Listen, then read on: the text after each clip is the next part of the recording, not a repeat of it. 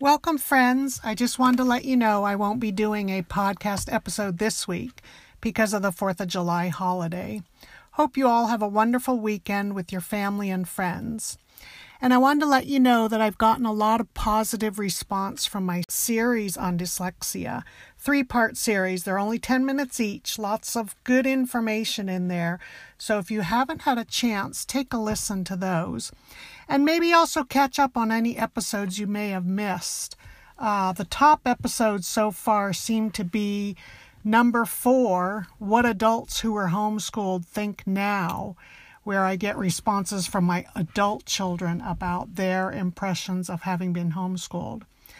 Episode number 8, Becoming a Read Aloud Family, an interview with Rose, where she talks about the wonderful joys of being a read aloud family.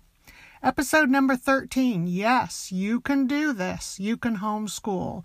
Lots of positive reinforcement there. And number 16, Summertime and the Living is Easy. The joys of summertime break with homeschooling. I'll see you all next week. God bless you all.